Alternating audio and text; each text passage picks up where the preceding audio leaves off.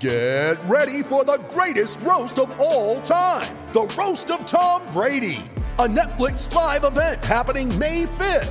Hosted by Kevin Hart, the 7-time world champion gets his cleats held to the fire by famous friends and frenemies on an unforgettable night where everything is fair game. Tune in on May 5th at 5 p.m. Pacific time for the Roast of Tom Brady, live only on Netflix. Mom deserves the best, and there's no better place to shop for Mother's Day than Whole Foods Market. They're your destination for unbeatable savings, from premium gifts to show-stopping flowers and irresistible desserts. Start by saving 33% with Prime on all body care and candles. Then get a 15-stem bunch of tulips for just $9.99 each with Prime. Round out Mom's menu with festive rosé, irresistible berry chantilly cake, and more special treats. Come celebrate Mother's Day at Whole Foods Market.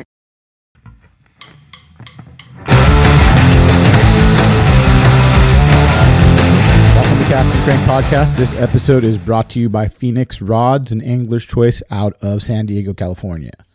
Today's guest is Josh Paris.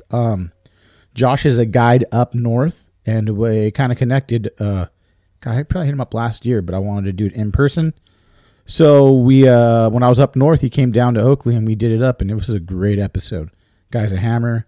Also an amazing guide. So if you guys want to do any big bait trips, hit up Josh. He'll do it up for you. Anyone down here from SoCal. So, yeah, thanks again, Josh, for coming on. Thanks again, Caesar, for hosting us up at Toxic Baits headquarters. Appreciate it. This month's Patreon sponsor is Working Class Zero. I will post something up on what we're going to be getting from them. Thanks again, Mike, for supporting the podcast. Really appreciate it. Check out the shirts at castandcrankpodcast.com. We have two different hats, 2 different shirts. They're just the logo that we've had forever. And they're redone. Like the front has a little the logo I have on the podcast. It's really cool. So please check those out and buy something to help support. And here's an ad from Angler's Choice. It's summertime, so he's got a really good ad on this one and some stuff for big blue fans. So check it out. Is there anything better than watching giant bluefin tuna crash your kite bait? Nope, nothing. Attention offshore anglers and kite fishermen. Our friends at Angler's Choice San Diego are selling custom kite rigging kits, making it easier than ever to fish the kite. AC takes the guesswork out of it, saving you time and money by assembling everything you could possibly need in one custom kite rigging kit. The AC Custom Kite Rigging Kit includes 4 pre-rig ready-to-fish kite leaders, 1 200-pound fluoro frozen flyer rig with Tokar circles, 1 200-pound fluoro frozen flyer rig with owner trebles, 1 200-pound mono double treble mackerel rig with Tokar circles, 1 130-pound mono double treble sardine rig with Tokar circles, 4 Qualitex 3-foot round balloons, 2 yellow, 2 white, 4-leg kite string, kite line, bi-indicator marking tape, tough line rigging floss, bait rigging needles, 5-pack of them, 6-inch and 10-inch bamboo rigging skewers with micro zip ties, 320-pound size 6-ball bearing swivels, dual lock snaps, and ceramic kite rings. The AC kit includes everything you need and nothing you don't. All packaging in a durable, reusable tackle box. So next time you're in San Diego headed out for bluefin, be sure to visit Angler's Choice, your one-stop shop for all things kite fishing. And be sure to ask to check out the AC Custom Kite. By far the most versatile and effective kite ever designed. No joke. Totally adjustable for every wind condition and balloon assist. Have a question and need answers? AC staff is the nicest and most knowledgeable staff around. Angler's Choice is located at 1910 Rosecrans Street in San Diego, and follow them on Instagram at Angler's Choice Tackle. And remember to support your independent tackle dealer, the life's blood of the sport fishing community. Please go check out Angler's Choice in San Diego if you're down there. Appreciate it. They're a big supporter of the podcast. Also, if you can, go to YouTube, subscribe, give us 5 stars on iTunes or wherever you listen to the podcast.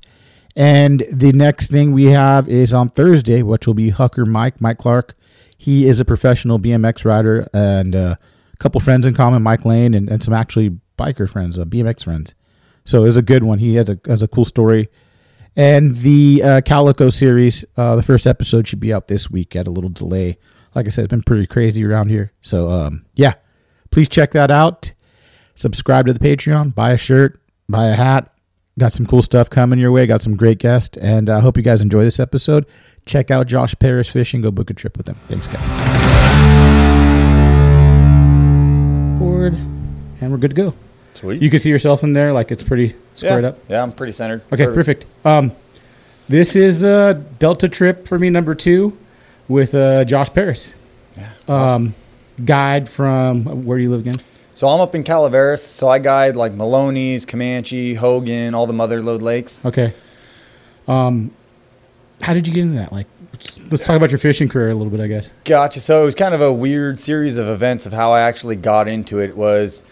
So fishing wise, been fishing all my life. As far as like kind of getting into tournaments, I started, I mean, in honesty, that was even kind of a weird thing of how I got into that is kind of saw Bassmasters and whatnot. I was like, oh, I'd love to tournament fish. You know, at the time I was kind of catching everything, trout, bass, crappie, whatever I could catch, you know. And it happened just one day in Walmart. You know, I had a Bassaholics hat on. Some dude's like, oh, you bass fish? I'm like, yeah, what's up, dude? And he's like, well, do you fish tournaments? I'm like, nah, I wish. You know, I don't even know how to get them. And he's like, well, we have a club right down the street. You should come by sometime. I'm like, sweet. So kind of started as like a non-boater in a little draw-style club. And then from there kind of just started opening doors. Was really eye-opening for me to get around guys that, you know, that was pre-internet, pre-everything, to where, like, I mean, besides what I saw on Bassmaster, like, that's all I did. And a lot of What times, year was that? That was probably 2005, 2006, right after high school. I'd moved out and kind of, you know, like I said, So you're only 35? Yeah, I'm 35, You're young then, man. Yeah. Still a baby. So, yeah, so then I kind of got into, like, doing team stuff after that and just, you know, got my own boat and just kind of kept going. And then kept going with the team stuff, and then jumped up to like the I guess like you'd say like amateur stuff of like the Future Pros, BBTs, stuff like that. And then started getting guiding. I was doing pretty good in the Future Pro there for a minute, and then I actually started having some people hit me up like, hey man, would you take me out for a couple $100? You know, at the time I was doing a lot of I was throwing a waiver a lot, and I was, you know, yapping about it constantly. So people were like, I want to learn. I kind of knew the rules of those tournaments is like you can't be a guide and fish those tournaments. So I kind of did it on the DL for like my last year, and then kind of starting the guiding just coincided with I had an injury at work where I shattered my shoulder, blew a disc in my neck, as well as Future Pro and BBT. How the hell did you do that, dude? So I was doing construction. I've done construction pretty much all my life in one way or another. What kind of construction were you doing at the time? A little bit of everything at the time. So I've done like all the carpentry. At the time, I kind of had just left doing solar, as I was a site foreman for another contractor that was contracting through Bell Electric. So at the time, I had gotten away from that and took kind of a maintenance position up in Murphy's, just above my area, just closer to home, less hours. And I was actually hanging 4x8 by 16 beam up on some posts, doing it by myself like an idiot, and was actually up on a ladder and was like, oh, yep, the back's on there, the front's on there. And like as I had put the front on, the back kind of slipped off. I let off and like just teetered for a second and then came off, ended up landing right on me, took me to the ground. And I ended up having to have surgery on my shoulder. Were you by yourself or no? I was by myself. So how did you have to get up and like get your phone? So I wasn't too badly hurt. And I mean, in all honesty, I'm kind of like, I don't know, like the adrenaline was going to where like I throw the beam off of me and get up and was like, oh, that sucked. And then like it was like went to go pick the beam back up and it was like, oh, that does not feel right. Like something's jacked up in my shoulder. So I ended up calling my boss and was like, hey, I'm going to bounce out and go to prompt care and go see, you know, at the time they were, you know, gave me some Vicodins. We're like, well, go see your regular doctor, you know. And so pretty much, you know, I ended up having to have shirt surgery after that. And then kind of just even started questioning, like, what am I doing? You know, like this, how long can I stay at this construction stuff? You know, like, well, my body's only going to last so long. So I was already fresh kicked out of I think I was like 6 months into being kicked out of all the amateur stuff to where it was like, you know, maybe I make a go at this guiding thing and see, you know. And what year was that? So that was probably about 2018. Okay. And I had a buddy at the time who was full-time guiding. He was pretty much the only dude in my area that was already guiding. I think he had been doing it like 4 years already. Okay.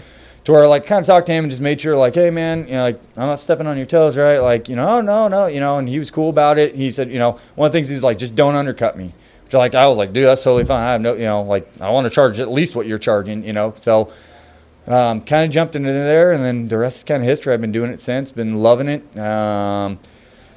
As of lately, in all honesty, I might be going down to part-time guiding. I've been guiding full-time, and it's just... How many days a week do you guide? It depends. I mean, anywhere from like 4 to 7.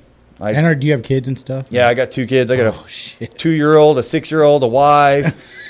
to where like it's been trying. And I mean, there's like, you know, during the spring season, that's my money season. Like, you know, the last couple Aprils, like I'll have a day off. Like I work every day I can get in, because I know like come summer it's going to start slowing down, come fall and then I've even kind of gotten to where I do a lot of big bait stuff. That's so like, that's what the other thing I want to get into is like, you probably hit fall pretty good because of the big bait stuff. You can get a lot of trips in, correct? Yeah. And you know, it's even been like me just starting out, you know, a couple of years ago, it's been a curve. Like, you know, like not a lot of people knew I was guiding. And even then, like you start to get like dudes that are like, dude, I come out with you once a month, to where you get your like regulars, to where without those, you're like, you know, it's taken me a while to build up some clientele, if you will. But then, yeah, with the big bait thing, I've kind of even, I guess, like cornholed myself with it, is to where like that's 90% of my trips. And to where like I said, even part of the reason I'm looking at going down to part-time is I'm going to have to up my rates. Is just my expenses are different than other guides' expenses. Doing the big bait thing is like, you know, throwing big baits, you know, 4 days a week. Like, you know, one, just the way I fish, like we pull up on a spot, make forecast, bounce, you know, to where like, it's not unusual for me to blow through 20 gallons in a day, you know, in the boat, to where like. And are the lakes you're fishing, are they pretty big up here? They're most of them are pretty big. Okay. There's a couple smaller ones, but even like on a small one, like 10 gallons, 15 gallons. Because like I've been to Folsom and like that's a fucking big ass lake, dude. Which like you get up to like Maloney's, Pedro, that thing's little. Like it's like there's times where we will run 25 minutes to go make 5 casts and then run all the way back out, to where like. But I mean, those 5 casts. This is the cool thing about talking about the guided service. Down south, we have like Diamond Valley Paris. It's like a pretty small lake. You're not running. Yeah, you can run it in your boat, no problem, across, back, forth, wherever. Yeah, you could run the lake. Exactly. There's a couple up here, like, you know, small. Like even Hogan's one of the smaller ones that I do. That most days I'll burn a quarter tank, even if we're bouncing around. It's small, but those bigger bodies like Pedro, and more so Maloney's. Those are two that like. I mean, we're gonna see the whole lake. You know, my water. So another thing is, how do you break that fucking lake down? Like, how much time are you putting on preparing and prepping for the big bait thing, and figuring out your spots and going, man, here's a rock pile here. Like, you got a 25-mile fucking lake, dude. Yeah. So I break it down, and like it's one of the things I talk about a lot on my trips. Is like having on those big lakes, you have to have a milk run. There's just too many, like even on, like we'll just use Maloney's. That's like my home lake. And how big is that lake? I'm not familiar. It's like the 3rd biggest in California. Oh, shit. Okay, so it's huge. Yeah, like I think Shasta's like number 1, and then I think it's like Maloney's and then Pedro. Like it's one of the biggest lakes. I mean, like I said, from like Glory Hole where I launch all the time to like the end of the river, and that's just the river. That's not south. That's not north. It's like 18 miles. To where like it's a good, like doing 60, 65, it takes me 15 minutes to get up there. But like I said, I have like 400 good spots on that lake, but you got to manage them. We can't hit them all in a day, you know, to where I always have a milk run of like 20 to 30 spots, and I'm always taking on 5, taking off 5, putting 5 new ones on, just based on what I'm seeing. Like if I go to a spot 2-3 times and we're not seeing fish, I'm not getting bit, it's coming off the milk run, and like, oh, there's one over here I haven't been in like a month. We're going to throw that one back on and see what happens. So I'm constantly having to cycle water in, cycle water out, as well as even just pressure. Like a lot of people know me up there, to where like there's certain areas I just gotta give up, you know, because I can't fight for it anymore. Like, you know, if I might start out with it on my own, and then also like I have clients that come back and they want it, which I don't have any problem. Like I tell them, like, dude, if you come out on a trip, like by all means go pound that area. You know, I got no problem with it. But it also changes how my milk run works. Is like if I got 4 guys that are like pounding this one area, like it's off the milk run. I can't compete with other guys that know what I'm doing on that spot. You know, if they're doing it right, like I showed them, they're going to pound that spot to where. And the second thing that's a double-edged sword for you is you have social media. So you have to promote, because guess what? Like I saw someone post something on spot burning, and I'm kind of like, that's a hard one, man, because you got to promote that 9-pounder. You've been doing really good. I seen the pictures. Yeah. I'm like, fuck, man, you've been killing it. Yeah. But people are going to want to come because you show that fish. And it's like you can't play the blur game because it looks it's tacky. It kills it. Does. So and I like, you know, I don't like I don't do, again, I do take my pictures in a specific way. Like if you recognize the spot where I took my picture, I ain't catch her there. I'm just telling you that. Anybody on social media, like we're 8 miles away from wherever that was. So good luck, you know?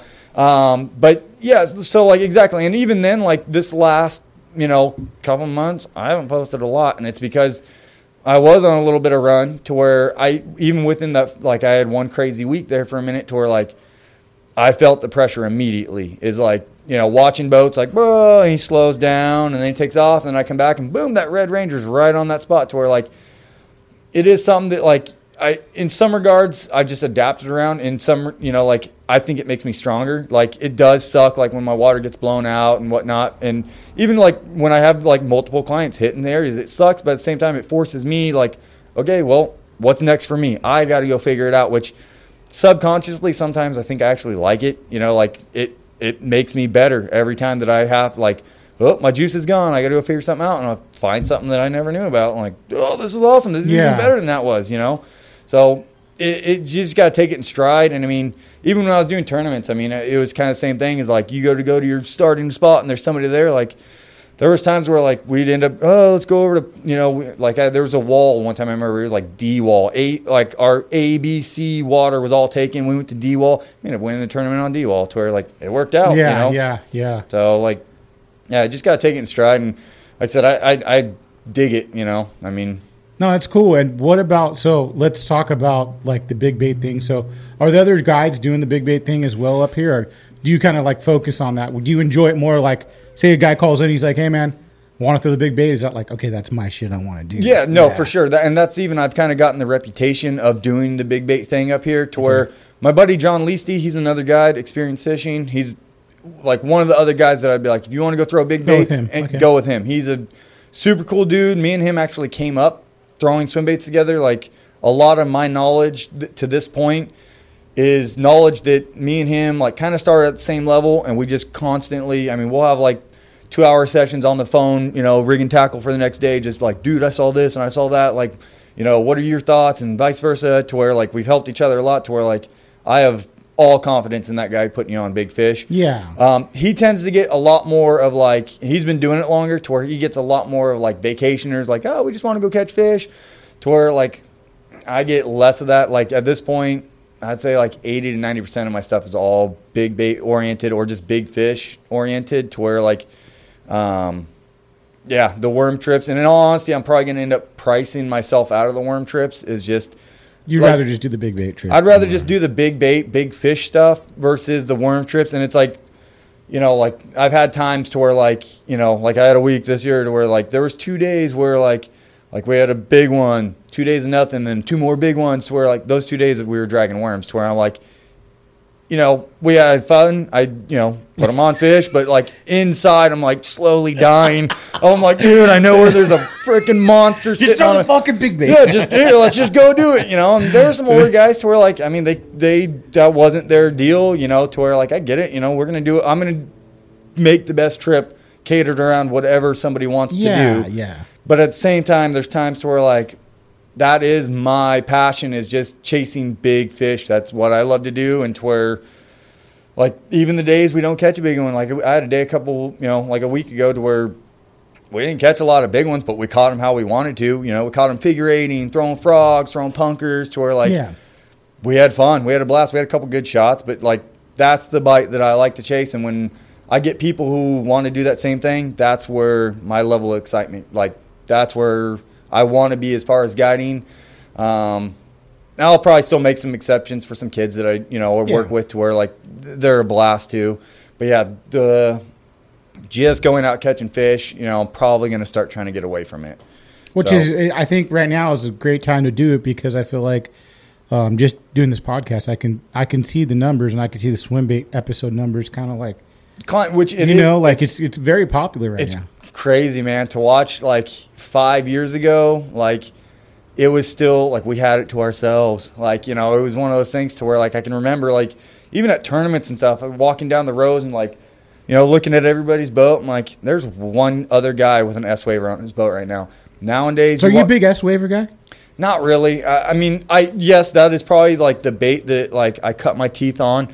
But like Huddlestons, it was just, that's one of the most readily available ones that like to this day you still see. Like Wavers, in all honesty, I've even gotten away from throwing them. Is just the fish see them nonstop. That's like one of the number one selling glide baits, to where the fish, I feel like, have, like 5 years ago, like, don't get me wrong, I was like S-Waver master, man. That was all I threw. Like, if it came to throwing a waver, but it was also like something else, I preach a lot, is like I spent a lot of time, I learned that bait. Like, I learned like how to work, what that bait was doing when I couldn't see it. I knew what that bait was doing. I knew how to walk so it. The feel of the bait.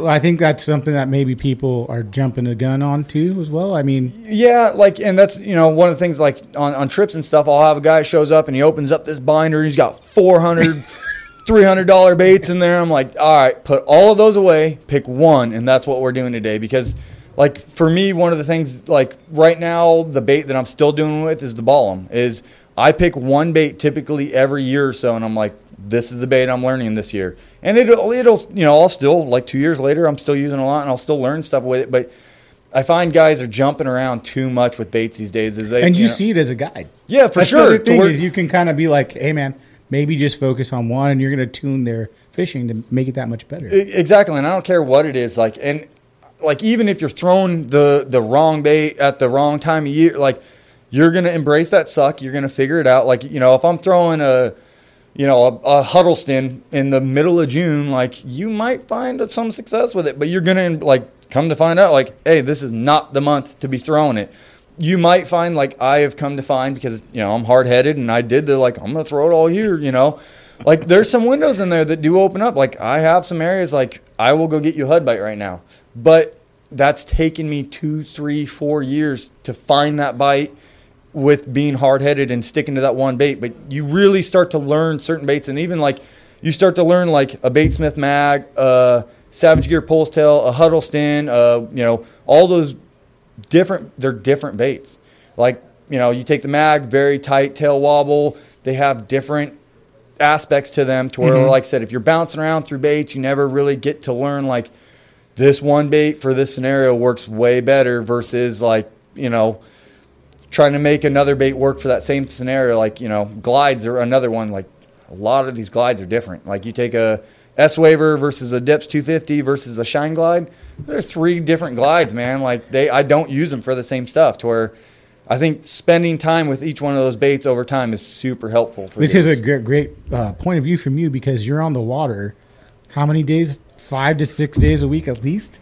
Yeah, I've slowed down a lot here as of recently, to where, it's been a bit less here in the last bit, but typically I'm on the water a lot. How much do you fish when you're guiding?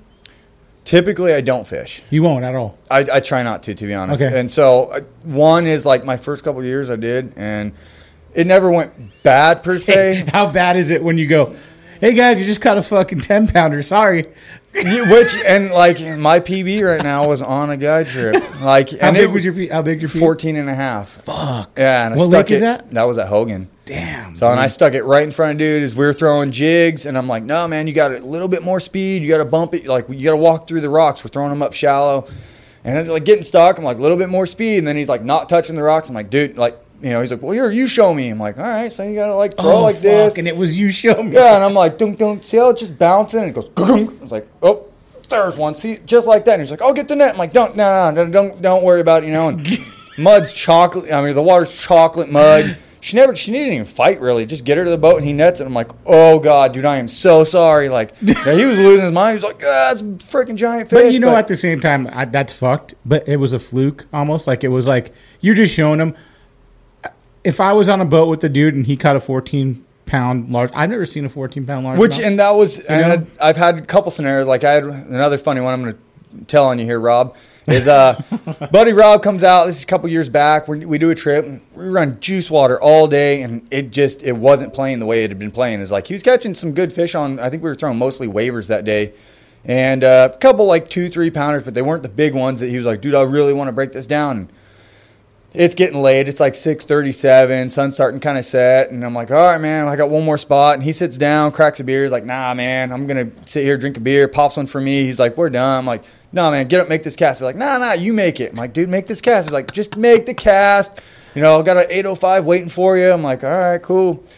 whoop, 11 and a half. It's like, oh, dude. But same thing. He was like, dude, that's the biggest fish I've ever seen. He's stoked. He's like, it's your buddy, or like someone you enjoys your. Yeah, exactly. I mean, it was on a trip, kind of thing. But it was one of those ones where, like, at the end of the day, I'm like, oh, that sucked. Like, I can't, like, dang it. Like, but, I mean, it is what it is to where, but that is, I mean, just goes to show any cast could be that cast kind of thing to where, That's a hard thing to put in someone's head, too, is like, there's been plenty of times where just cast, I'm like, looking at something, oh shit, you lose a fish. Yeah.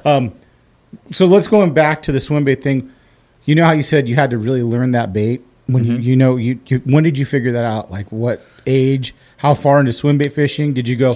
I'm jumping around too much, and you figure this bait out. It really started with one bait and one guy, to be honest, and it was years back. I was still doing like the club level stuff, and there was a guy by the name of Joe Bruce, mother lode stud. I mean, the guy was, and it was kind of how it started. Is I'm doing club level stuff, and he kind of like blew it up there for a little while. He's the first guy to really do it. It's like you'd see the weights for like an ABA, and it's like third place 12 pounds, second place 14 pounds. Joe Bruce with like 38 pounds. It's like what the fuck? But he's doing it like every weekend. To where I'm like, what is this dude doing? And this is what year? I want to say this is going to be like 2010, 2009, somewhere around there. Maybe a little bit earlier is when I first started seeing him do it, and then, shortly thereafter, I'm talking to my buddy Jeremiah about it, and he's like, no, he's throwing this Huddleston thing, and we just happened to be up at Clear Lake at the time, and I was like, really? He was like, yeah, check it out. I have one, I'm like, well, throw it. He was like, oh, okay. So he throws it a couple times while we're up there, and I mean, that was probably one of the days that I was like, it's on for me. Is like, I mean, he had a bunch of like 4 to 6, 7 pound followers. Granted, he didn't catch any on it that day, but like this is my jam. This is what I want to do. So at the time, I remember, man, I mean, it was, that was the bait, and I remember going out buying like $30 hut, and I don't even think it was that much. I think it was like $25. But at the time, like, what a great deal at the time. Yeah, well, at the time, I'm like working like $12 an hour. I'm like, this is like 2 hours of work, and then I needed the right rod, and then I needed the reel and the line, and honestly, I mean, I wish at that time, like, I tell people all the time, I wish I could have just done a trip with Joe Bruce. Like, I wish he had a guide service, because it would have saved me 5 years. Because I mean, I literally spent at least 3 or 4 years chucking the stupid thing like a spinnerbait. Really? There was no information out there, man. To where like I'm just like, well, I don't know how to do it. This is how I saw Jeremiah throwing it. This is, I think Matt Allen at that time might have had one video up to where he's like, find a long point and throw it, to where, and that was like it. And even then I'm like, who is this dude? And like, to where, there was just not much out. And at the same time, I wasn't super tech savvy. I was an internet kid. Like I've always kind of been that way. It's like, I'm going to put my nose to it and I'm going to grind this out and figure it out. So it took me years before I started finding out. When did you click in? You find that one, like, I'm sure dragging it over points or, stuff like that. Well, anyway, I mean, in all honesty, a lot of it has been like just piecing it together. I don't think there was ever one moment to where I was like, I got it. It was, like I said, about the same time I met my buddy John Leasty. He was working at the local tackle shop, Glory Hole, at the time. And to where it just like kind of happened is like go in there and we start talking. And like one of the things I remember early on is like something he said. He's like, oh, yeah, I love that, that Huddleston bite. They like almost take it out of your hand. I'm like, what the fuck is he talking about? Like my bites are all like tick, tick. And it was because I was dragging them on the bottom versus he's fishing them up in the water column to where I'm like, kind of thought about it for a while. I'm like, does this dude even fish HUDs? Like, he doesn't know what the bite feels like. But after talking to him and then bouncing stuff, he's like, oh, you're dragging him? Oh, I'm up in the water column. And from there, I remember it was shortly after that was the waiver came out. And I remember first one, I saw in the store, I got the waiver. It was only the 168. That bait helped me immensely. That bait was one that I had started doing some of the higher up in the water column Huddleston stuff, but that bait being up in the water column, in all honesty, I fished it for like a month and was like, this thing's garbage. Put it in my box. And then, and it was because, I thought I would fish it like a HUD, just slow rolling it. And your fish would come up and they'd be all over it, and then peel off. And you'd be like, well, that sucked. I didn't do anything. So I put it away. And then I think at the time, Randy Pearson caught like the lake record like a month later after I put it away for like 8-pound spot or something like that. And I'm like, dude. Okay, there's something to this. I got to figure it out. And there was a light bulb moment with that was I'm out with my brother-in-law. I'm like, I'm going to learn this thing. And I had caught a couple 3-pounders up to this point, but I'm throwing it down these trees, and I'm 4-pounder comes up right behind him. I'm like, come on, eat it. Just eat it. And like 10 foot from the boat, I just barely catch a limb, and that fish just peels off. I'm like, mother, rip it off. Second I rip that thing off, she comes back up and smokes it, and it was like, bing, light bulb. Yeah. Like, okay. I ripped it, and she came back, and then that was my thing. And it was like, okay, get next to the trees and rip it. There's one. They were eating it all, and I'm like, okay, I gotta get them to trigger on it. That's been and then, like I said, and then I just spent time with the waver and just kept going, and then that ended up turning into, from me ripping it down trees to like even on a long point. A lot of times with like a waver per se, because I think I work different glide baits differently. Waver, I slow roll halfway to the boat. I go pop, pop, and then just keep going. 90% of my bites are on the pop, pop, and it loads, and it's they're back behind it, following it, and then you do the reaction, and they come up and unload on it. To where, like I said, had I not stuck with that bait, that would have been something I never really figured out. Or you would have figured it out 3 or 4 or 5 years later, or whatever it might have been. Well, yeah, exactly, or something else, or some other way I would have. But for a long time, I had that bite to myself. Is like I figured it out first, and then I ran with it. And up here, you had it. Up here, I had it to myself. Is like, I mean, so when you first started throwing that bait, how many fish were you catching on that thing?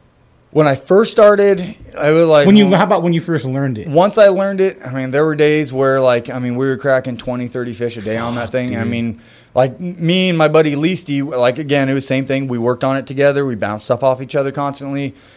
It was right about the time we hit a drought up here. And, I mean, that was, like, the golden day of, like, the waivers, to where, like, we were getting 20, 30 shots a day. We even did. Why so? It was just nobody else was doing it. During the drought? During the drought. Well, was it because the water level was down or something? No, just in general. Other people weren't throwing it. As well as they might have been throwing it, but they didn't have it figured out, per se, to where, like, I remember we're like, we're going to do a video on this thing. And then, like, battery's dead. I don't care. Like, battery went dead again. I don't care. Like, to where, I mean, I remember one of the best days we had. I mean, I think he got like a 9.5. I had like a 6. We caught like 40 fish that day. I mean, we racked them. We got like one fish catch on film. To where, like, we're just having too much fun instead of filming. Yeah. We ended up kicking out an okay video, doing it, like, but then, like, and that was really kind of where I think that light bulb went off for me. Like, I'm really good with this bait, and it's because I fished it so much. And with any bait, if I spend that amount of time with it, I can get proficient in it. And it was even like the Ballum. I had the Ballum not long after that, and I slept on it. Like, I caught some big fish on it originally when it first came out, that 300. And then I was trying to use that bait like my other baits. Instead of, figuring that bait out and learning the ins and outs. Is that when you triggered, like, in your head to go, like, man, I gotta learn each bait? Yes. Because you had this wave where you're like, I had success with this. I know what I'm fucking doing. Yeah. Then you go to the bottom, you're like, oh, wait. This is a different. Yeah, kind of. In all honesty, for that first year that I had it, I kind of just threw it like a waiver and made it work. And I caught some big ones. It happened to coincide with, like, we had some fish schooling on trout. It was like one of the last good trout plants that we had for years.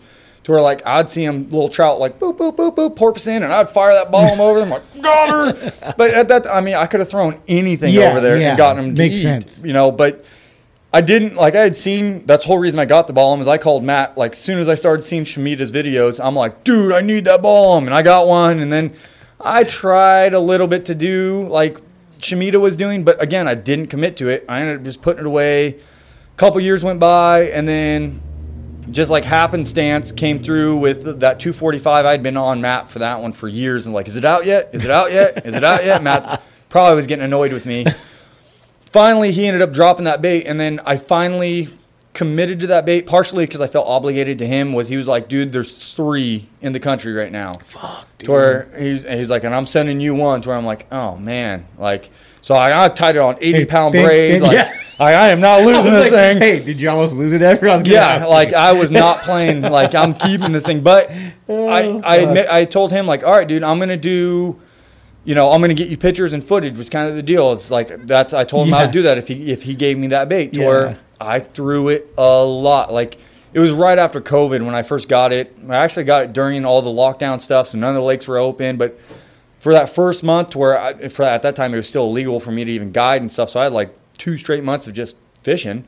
So I threw that thing day in, day out, and really started learning it, and started learning that figure eight, and but I threw it nonstop. And like there were days where I didn't catch nothing on it. And I learned something from those days. But you learned the way to retrieve it, or what, Yeah, I learned the little nuances of like when it works, why it works, when it doesn't, why it didn't work, and you can't just like, I threw it for a month and figure that out. Like you have to look over the course of like 6 months and then kind of put together those patterns. Because like even now, I still don't know that bait. Like, I mean, and the thing that fucking really surprised me with everyone, I don't remember shit. Yeah, So, do you take notes? No, I should. How the fuck do you remember to do all this? So, one, I'm kind of a crackhead, man. Like, when it comes to fishing, like, I can't remember my wife's birthday, but I could tell you about a catch 4 years ago. Yeah. Like, it really does come down to, and I think it's even just, person to person, there's a certain amount of, like, either you have it or you don't. If you have that love for it and that drive for it, it's going to show in what you're doing. If you don't, that's fine. You can still work at it. But, like, most of the time, the dudes that I see that are, like, really killing it on stuff, like, they're the dudes that, like, when I sit down with them, I'm like, you start talking to them, I'm like, dude, you're a crackhead like me. Like, yeah. I feel like a lot of it could be muscle movement. Like, you do something over and over and you kind of just have that feel.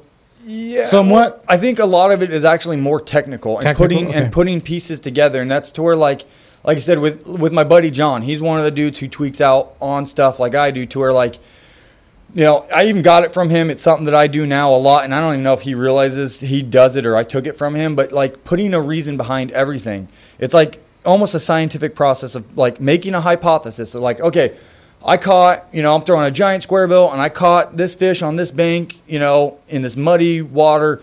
Like, start to put reasons behind it, so at least you have something to disprove versus being like, I don't know, they were just here. And I've made entire patterns, like, figuring, like, okay, there was this, like, this one doesn't have all 4 ingredients, and it still worked. But there was, like, 3 of those ingredients that are super key to this pattern, in which I'm really big on is finding the patterns, because it, like, don't get me wrong, I love catching one big fish, but like if you can pattern it, like you can, especially on my big lakes, like a lot of times. Do you feel like you need to pattern on a big lake because you can't cover the amount of water or the area, especially your guiding? So it's like, I got to pattern because I got to find the fish at least. Yeah, right? Exactly. Yeah. I got to be able to go boom, boom, boom, boom. Versus like on a little lake, like on Hogan is one of the ones where I'm like, we're gonna hit the whole lake twice. I know all 8 good areas on this lake, and we're just going to go run them in a circle until one of them plays, or, until I figure out the timing, and which is another big portion of it, like timing, all of that stuff. With the big baits thing, like, I don't know, not to get all, like I said, super tweaked out into it. Do you do the moon phase thing? Do you go off of that? No, not really. No. Okay. Like, for me, the moon... You can't, though, because you're a guide. Yeah, I'm out there, exactly. I'm out there 9, freaking hours every day to where... I got to find them no matter what, in which, like, I've listened to, like, your podcast with Butch and everything like that, and, like, his thoughts on it, which I'm sure are fairly relevant. I have gone back through my catches, like, I'm going to see how right this guy is, and, like, there's a fair amount of them that he's right. Moon was underfoot, but there's some that don't play to what he said, and I think in some of those cases, it was just a matter of, like, I had it dialed down to where, like, she almost couldn't say no, and that's where, like, sometimes timing... like I found certain things with timing, like on all of our lakes, like, like out here on the Delta, they have the tide. We have water draws. Okay. So like a lot of times, certain times of the day, they draw more water than others. If you can key on those, it's exactly like the Delta with the tide. It's like, I've had times where like 6:30 in the morning, they slow the flow.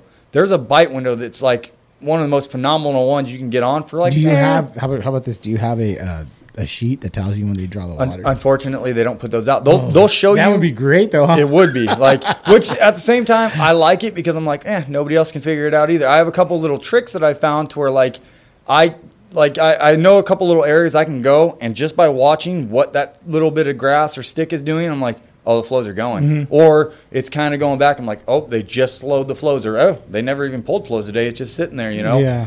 To where. But running those flows, like I said, you can look at what they've been doing and somewhat pattern. Like, okay, they, every day at this time and this time for the most part. But then there are times where, like, you'll show up and you're like, what the hell? They didn't even run the flows today. Like, it's just nothing. Or, like, it's still blowing through and the fish haven't set up the same to where. But, like, those timing things are, like, really a big portion of what I do. Like figuring out, like when I get bit, I look at what time it is and I go, all right, 11 o'clock. Like tomorrow, I'm going to come back here around 11 o'clock. Or if I'm just not getting love on an area, like I said, with my milk runs, I'll go there at 9 o'clock, I'll go there at 11 o'clock, and I'll go there at 3 o'clock. And at the same day and run it 3 times in one day, which seems repetitive, but at the same time, there's times where like 9 o'clock, nothing, not even a soul. 11 o'clock, nothing.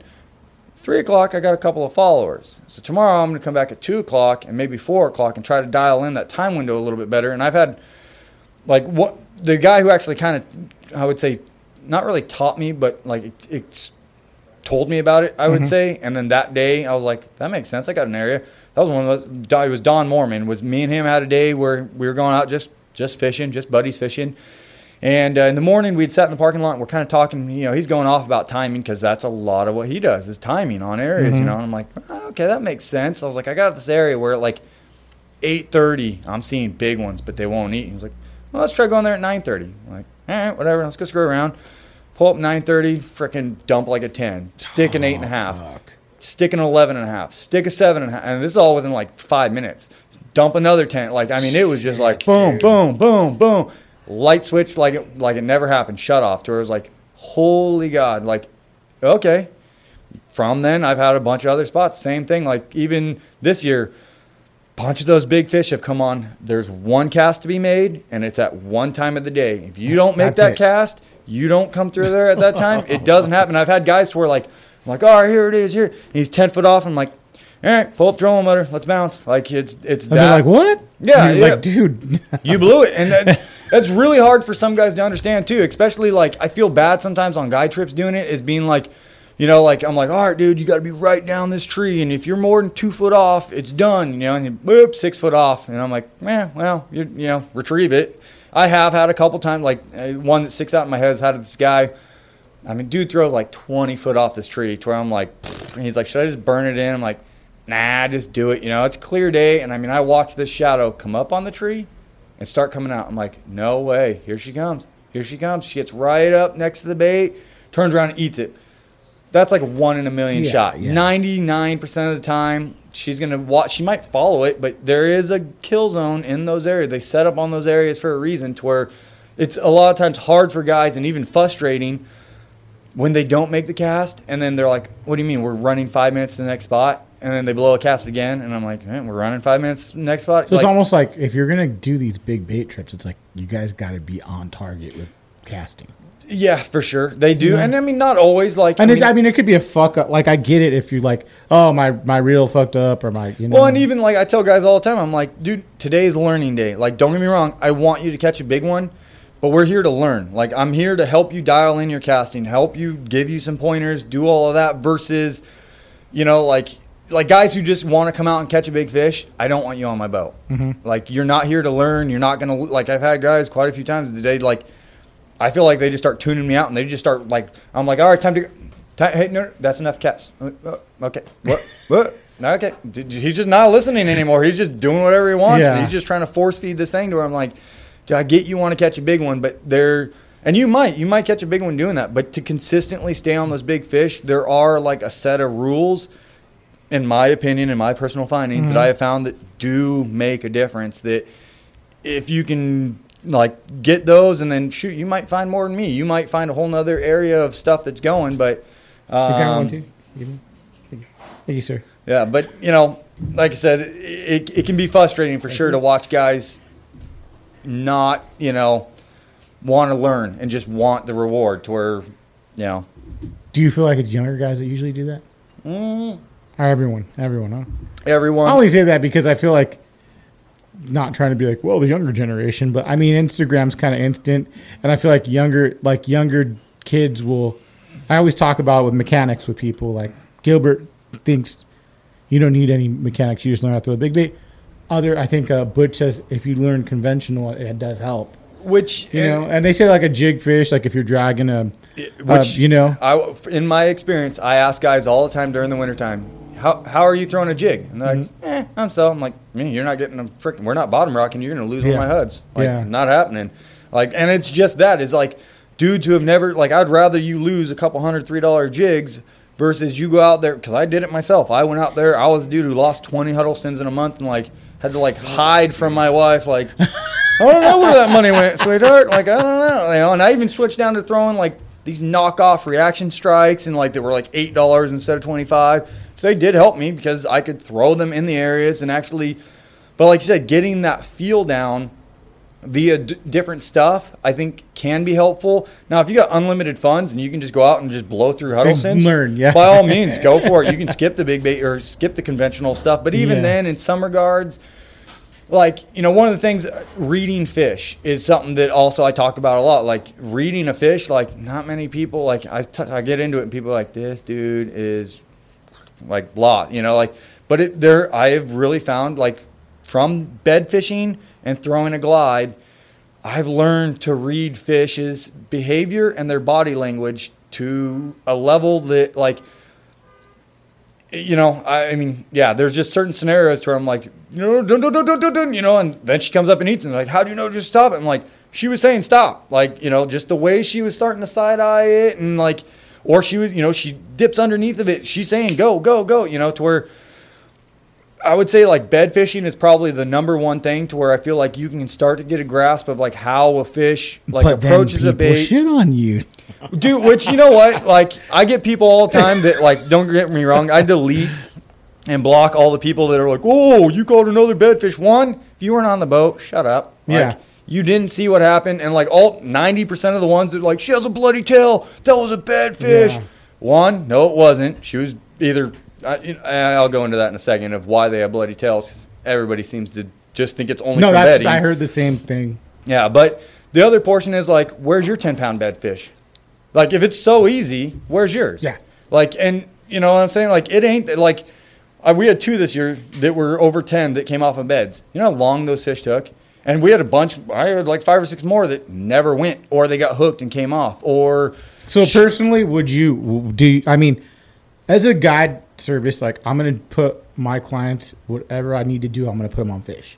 Now, no, I'm not saying I do whatever they want to do. Okay, but I'm not saying like illegal shit. But like, if they want to, you know, if I need to go, hey, they want to catch a big fish, and I know we can catch it on the bed. I give them options. So if you come out and you're like, dude, I want to smoke a giant. I'm like, all right, well, you know, we can go toss big baits, or there's fish on beds right now. It's a 50-50. Like, we might never find a big one that big. I've had trips where we literally stood on the trolling motor for 8 hours and went like, well, we found a 5-pounder, but, you know, and she wasn't really locked, so we just, that's what he decided he wanted. Or halfway through the day, he was like, this sucks. Can we go throw swim baits? And I'm like, all right, let's go throw swim baits. Yeah. Most of the time, most guys that come out for swim baits, they'll actually stick with it.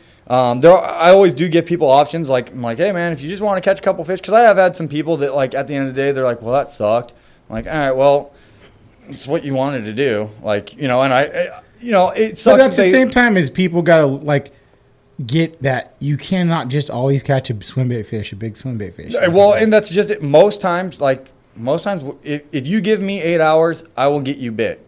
I'm not saying you're going to boat the fish. I'm not saying I will get you bit. But if you go 2 hours and then start whining about it, I will let you. If you're like, all right, you want to shake a worm? Right, let's go shake a worm. Yeah, I don't want to listen. You know, and it's even keeping the morale on the boat high is like, I try to encourage people. Is that why you're kind of trying to price your trips to be a big bait trip? Because I'm sure there's times where people might think they want to catch a swim bait fish, and it doesn't work out the way they think. I've had dudes show up after 2 hours and they're like, dude, this isn't what I thought it was. Mm-hmm. This, you know, like I say the same guy even one time. I get to the parking lot, he's like, we're gonna smoke him today, and I'm like, whoa, expectation management right now, bro. Like, you get 2-3 bites today, that was a good day. That's bites. Yeah, that's not even fishing the boat. Like, that's a good day. Versus if you put one in, even better. But crush them, let's just bring it down here. Like, let's not get ahead of ourselves. He was one, like I said, 2 hours in, he was like, you know what, dude? This wasn't what I thought it was. Can we just go catch fish? Yeah, fuck it. Dude, we went and had a blast. Yeah. We went and caught up like 25, 30 fish, shaking worms, 1 or 2 3-pounders. Fun day. But it's kind of up to them to figure out, like, hey, this is for me, this isn't for me. Mm-hmm. And not get pissy about it. I've had a few guys that, And I only touch base on this because I'm sure there's other guys that have the same. Oh, for sure. And it helps everyone go like, look, if you want to do something with any guy, if it's you, if it's Manny, if it's Oliver, whoever it is, they're going to tell you the same shit and be like. Well, and come out with tell your guy what you want to do. Yeah. And then even in yourself, know that if you're there to learn, be there to learn. Like, don't be there to worry. Don't be worried about catching fish. You know, like, and that's how I go into like the same thing with the, like throwing baits. Like, if I catch a fish, awesome. When I'm learning a bait, but I'm more so learning the intricacies of the bait. Yes. Same thing with the technique of like, you know, I had a guy a while back came out for jig fishing. I think we got like 3 or 4 fish, but after that, he started sending me pictures like, dude, I'm starting to really get this after what you had talked about, like feeling the jig, like not just mindlessly shaking it, but actually feeling what that jig is. You know, like I've been on a couple guided trips. I've been with Fred Clenshaw down south. Yeah. And I learned shit. You know, like you learn even like going the saltwater ones with like I go with Benny Florentino or I go with Dwayne Diego. Which you always learn something new. It's like that's worth it because that little technique. I'm like, oh shit, okay.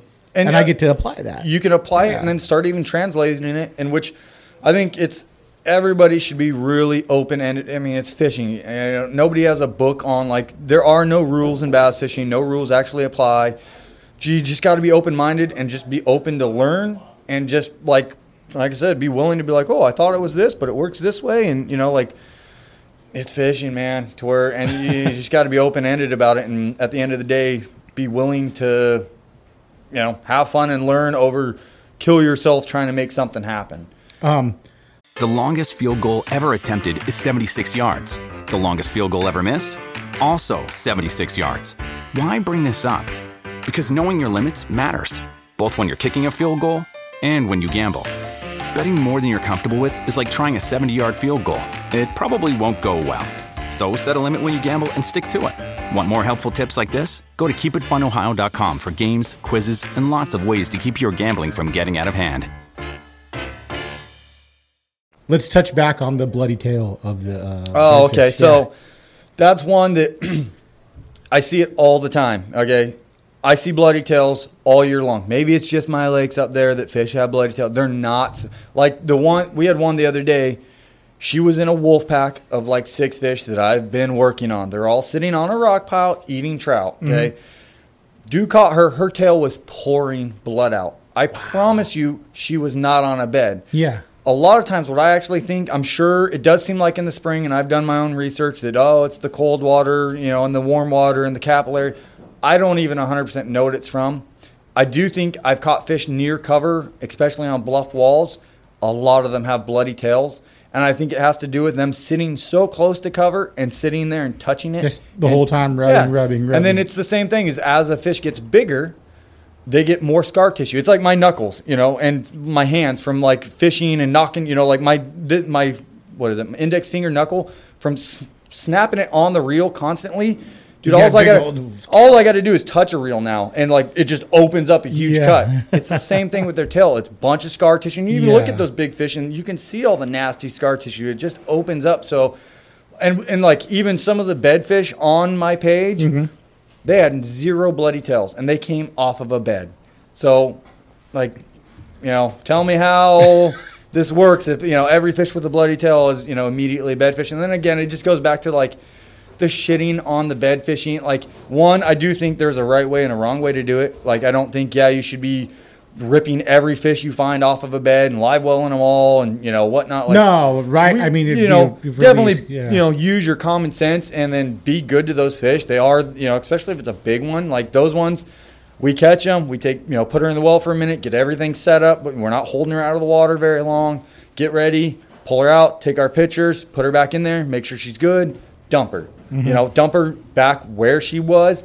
Again, I don't think she's going back to the bed. I have my own thoughts on the rituals of how bed fishing or how, you know, spawn goes for fish. Just one, I've listened to scientists actually talk about it, as well as my own personal preference of I've seen one female on this bed and then a week later I see her on that bed. Like, I've seen females go bed on multiple beds, you know, and the reason was I tried to catch her for like a week on this bed, didn't. She had a big nasty spot on her back, and then a week later, like 200 yards down the cove, she's up on a bed with another male. I did end up catching her. What a slut. But I tell you. But the same thing with males. They'll court multiple females to where, like, people always saying, like, oh, if you take the female, you destroy that. They're up there for like 48 hours. Yeah. You know, like at 48 hours, she's gone. At least at my lakes. When I find a big one, at most, I have about 2, maybe 3 days before she's just gone. You know, she comes up, does her thing. He's guarding. She takes off to where But yeah, the whole, No, it's cool hearing a different point of view, like, because, I mean, everyone's got a different point of view, but, like, it seems like yours is pretty well thought out. You know with everything, I'm open-minded, man. Like, I could change my thought tomorrow on this. I might talk to somebody that, like, puts it in a different way, and I'll change my... Yeah, of course. I'm open-ended to it, but from all the research and most of its time on the water, that's where I've come to, like, settle is that, like, and I think a lot of those fish... My lake, this year we maybe found 5 fish that I figure were like double digits. My lake probably has like 400 of them. Yeah. Like a lot of those ones, nobody ever even gets to see them. Like I think hurting the spawn, maybe in a little lake that's super heavily pressured, but like these guys like, oh, you're jacking up the spawn. Like, and you're fishing a different body of water that's, like I said, being from SoCal, from Paris or Skinner, it's like a small. And I've heard about those places. I have guys all the time that come up from where you're from that come up and do trips with me, and they're like, "Dude, this is insane. There's nobody here." He's like, "Down there, you're elbow to elbow, just everybody circling the lake all day." To where I'm like, "Okay, I could see where that could jack up a spawn for sure." If everybody, but again, that goes to like popping every bedfish. Is like, dudes like, "Oh, I haven't seen one all day. Oh, there's a 2-pounder. I'm gonna get it." Yeah, I mean, that's another thing is I guess people don't understand, like, the different areas of, where you're fishing. These lakes are way different. And you probably get a lot of SoCal dudes commenting. Probably, it could be. And that's to where they don't understand. Those SoCal dudes are real fucking shitheads, dude. I mean, they all are, dude. I got dudes up in my area that are just as bad. But, I mean, again, and it's up to them. That's their point of view. I'm all for, like, hey, dude, that's your point of view. Yeah. But at the same time, like, I don't fucking need to hear it. So maybe just keep scrolling instead of, like, or there's even dudes that, like, I've blocked most of them, but like they don't even follow me, but they seem to comment every time I make a post. It's like you like secretly they're checking trolls, up all day. They're trolls. That's how it works. It's funny though. It's like, okay, all right, whatever. But, what's your PB on a swim bait? On a swim bait would be 13.3. What swim bait was that? Trash fish, actually. Really? Yep. Let's talk about that catch. So that was a fish that I had been working on for 2 months. I knew where she lived. I saw her every single day. A lot of guide trips, got to see her and meet her. She was just sitting in one little area with some shade. Every day I could pull up and she'd be there. Pretty much, and that's something we'll get into, like me targeting big fish, because that is something that I do a lot, is I target big fish. So once I find them, I ended up finding her just by happenstance. I cruised past it. I'm like, no, maybe I did see. I think I saw her on a depths 250 first. So I threw 250. I think she followed it, turned around, went right back to where. What lake is this to? This is Maloney's. Maloney's, okay. Yeah, so she ended up following it back to the boat, and then turned back around, went right back to where she came from. So like I made a couple more casts, cruise up there, and I'm like, dude, she's sitting like 2 foot down in the shade, just chilling. I'm like, I'll throw a Cinco at her. And I'll throw a Cinco, and she just dips. I'm like, all right. So I come back next day, throw, nothing. I'm like, just out of curiosity, I wonder if she's there. Go up there, and she's there. I'm like, this is interesting. And I've come, I had actually already started to get at this point. It's like these big fish, if all the conditions are right, she's not going anywhere, especially largemouth, man. Like if she's got food, shelter, deep water, everything, that's her home. She's going to stay there. It's just a matter of catching her when she's messing up, which is exactly how I caught her. In all honesty, I can't take any credit for like being like, oh, I'm a stud, I caught her. Total accident catch. Yeah, but it's not, because you've been looking at this fish for how long? Well, and it was, what I'm saying? Yeah. So, right. I mean, yeah, and it worked out. So the actual scenario of me catching her was I did start finding, again, this is over like 2 months, like every day I'm taking clients. I'm like, we can't catch her, but you want to go see her? And, which everybody was like, oh, yeah, I want to go see her. And at the time I was saying she was like 10 or 11. That's how big I thought she was, like 10 or 11. And we'd come up and be like, dude, that's crazy. And they're like, can I put something in there? I'm like, she'll leave. Yep, she's gone. But anyways, I started noticing she was more likely to follow stuff around 9 or 10. Around 9 or 10 in my area is when the wind switch happens. And so typically, like in the mornings, the wind blows down the river. Around 9 or 10, the wind switch happens and it starts blowing up the river. Roll right at that switch, I started noticing she's actually more like she'll follow a bit more. What a great piece of information, man, the timing. Yeah, that's a big, like the golden nugget people say. It's a golden nugget, man. Like I said, it could be wind, it could be lake flows, it could be just the way that the sun is hitting this particular spot. Though, there's a lot of environmental factors that, like, again, bringing it all together. And again, it does kind of take a weirdo mind for you to be like, tweaking out on that hard that you're like, okay, this. But if you can really analyze and be more, I mean, I might have ADHD is why I pick all this out, but like, I mean, literally, I'm like, what is there's a ripple, there's the weeds were going this way, there's a stick up here, the sun was there. Like, I really analyze everything, and I find it's helped me immensely. But going back to that catch, I had a trip that day, cancel at like 6:30 in the morning. I'm already at the ramp. I'm like, whatever, I'll go fish for a little bit. So, and I think it was a worm trip that day. So, anyways, I launched the boat, whatever, and I get out, and there's a bunch of worm rods. So I'm like swapping the rods, and I remember it vividly as like the wind started to pick up, and I was like, the wind switch. It kind of happened early this morning. It's like 8 o'clock. So like pull out my trash fish, pull out something else, and that was just stuff that I had been throwing at that point in time. Bomb all the way up there, freaking get right on this rock pile, and I mean I throw down, and I mean it hit bad cast. I hit the rock that I was trying to get past. I was trying to bring it like right down past the rock, and I hit the freaking rock. Hey, did one of your clients what they did, huh? Yes, and so like. And it lands right in the shade. I'm like, oh, it landed on her head. So I'm like, burn, burn, burn, burn, get it out of there. I'm like, you know what, just finish it. And the second I stop, she eats it. And I'm, oh, God. In your head where you're like, no way. Well, in my head, in all honesty, I'm like, oh. And then I'm throwing on a 15-pound test. And I mean, it just goes. What are you throwing it on? I was throwing on a 15-pound test. It's just a little trash fish, a little bluegill trash fish. 15-pound mono? Fluoro, okay. Yeah, so it might have even been 12, to be honest. But I mean, she just starts roping line out to where I'm like, oh god, she's just going. What reel were you using? I use Chinese knockoffs out of China. They're DMKs. They're like $30. Really? Yeah, that's all I use. Oh fuck! I need to talk to you about gear now. Yeah, this is going to make a whole game changer right now. Yeah, I'm a cheap ass man, to be honest. Like, finish your fish. I don't want ADD out like I always do. So anyway, so she ends up getting around the rock pile. I can feel my line just dragging on it. And to be honest, this question, I'm like, is this a catfish? I mean, it's owning me. I get around the rock pile, chase her out to deep water. She goes down, and really, I'm like, I think I have a catfish. Like, this thing's, like, fighting. To this day, it's the hardest fighting bass I've ever had. Okay. I mean, just no give up. I mean, no joke, probably like a 4-minute fight. Like, she's just owning me. That's a long time. Yeah. And, well, the flip side was, it was in the middle of July. She's full bore, warm-blooded. And it was a 13-3. She was a big fish. And you had fucking 15 or 12 pounds. Yeah, I had light line. And I was babying her somewhat because, like, as I got around the rock pile, as my line's coming in, I can hear it coming through my guides just chafed. Where I'm like, dude. God. Like, I'm just going to go. Long story short, ended up getting her up, getting her in the boat.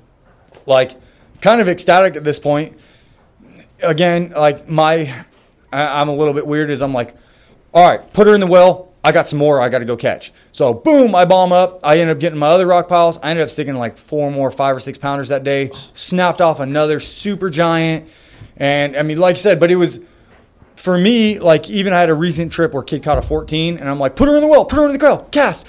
Like, when it's go time, it's go time. Like, you got to take advantage. In your head, you're not enjoying that fish until you know it's done. Like, exactly. Once, like. Do you think you changed your mindset because you're a guide, though? No, I've always been. You just want to get them all. Fuck it. Go. Okay.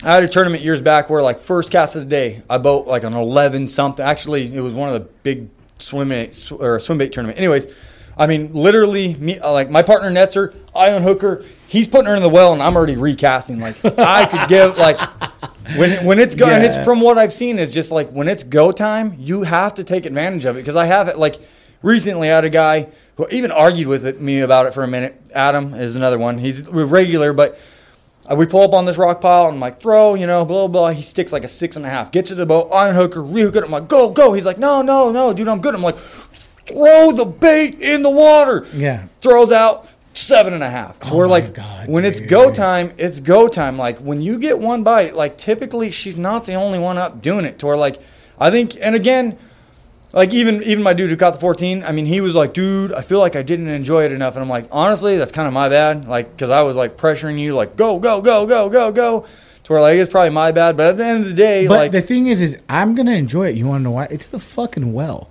I'm going to pull it out. I'm going to kiss it.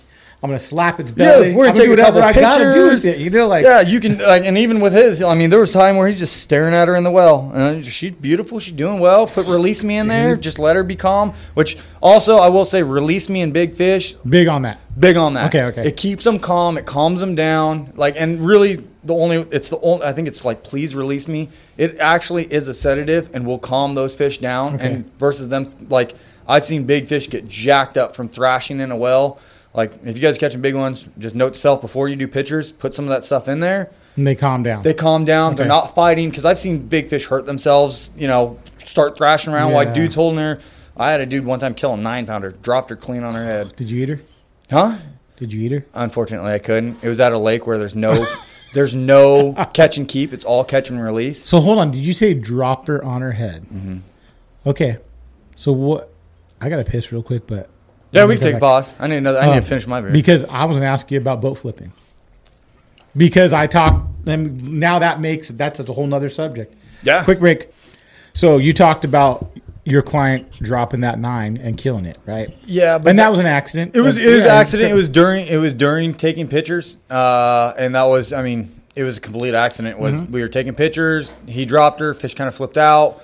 Well, right as he was trying to move so his son could get up, it went bad. He dropped her, hit her head. The second she hit her head, I went, because I saw her just square right on the step, catch her head, and it was done.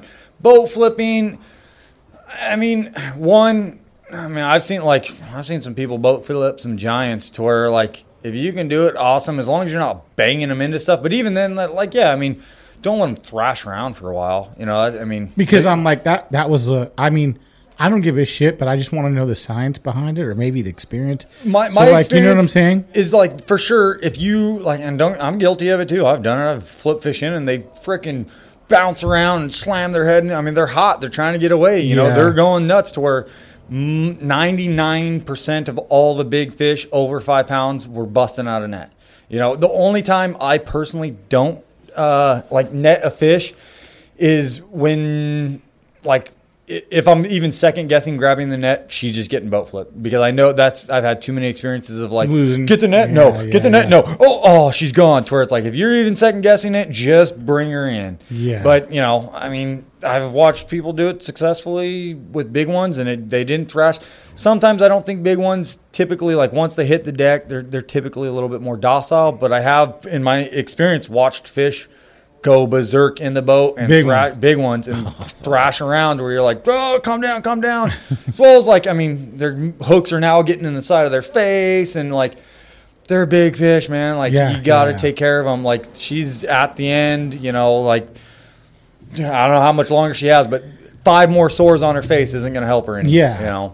No, that was one I've always, I had Butch and Fumi kind of talk about it and what they thought, and they're not into it. But like I said, it's each his own. It's just like bed fishing. Well, it doesn't. I'll touch on another point that I see people do that pisses me off all the time is weighing big fish by their gill plates. Pisses me off. You'd rather pop a hole? Nope. Put them in a bag. Tear the bag. I do it all the time on my bag. Tear the bag. Put her in the bag. Weigh the bag. Weigh her in the bag. When you have even a 8-9 pounder hanging from their gill plate, it's like me grabbing you by your chin and hanging you. Yeah, you might live. It's gonna fuck you up. You might tear. And I've read a bunch of stuff about even holding one hand. It's almost like they do carp, the same way they do carp. Yeah, you put them in a bag. It's just the more respectful way to go about it. And I've even seen some stud dudes just jab a hole and pop a hole in their freaking jaw and do it.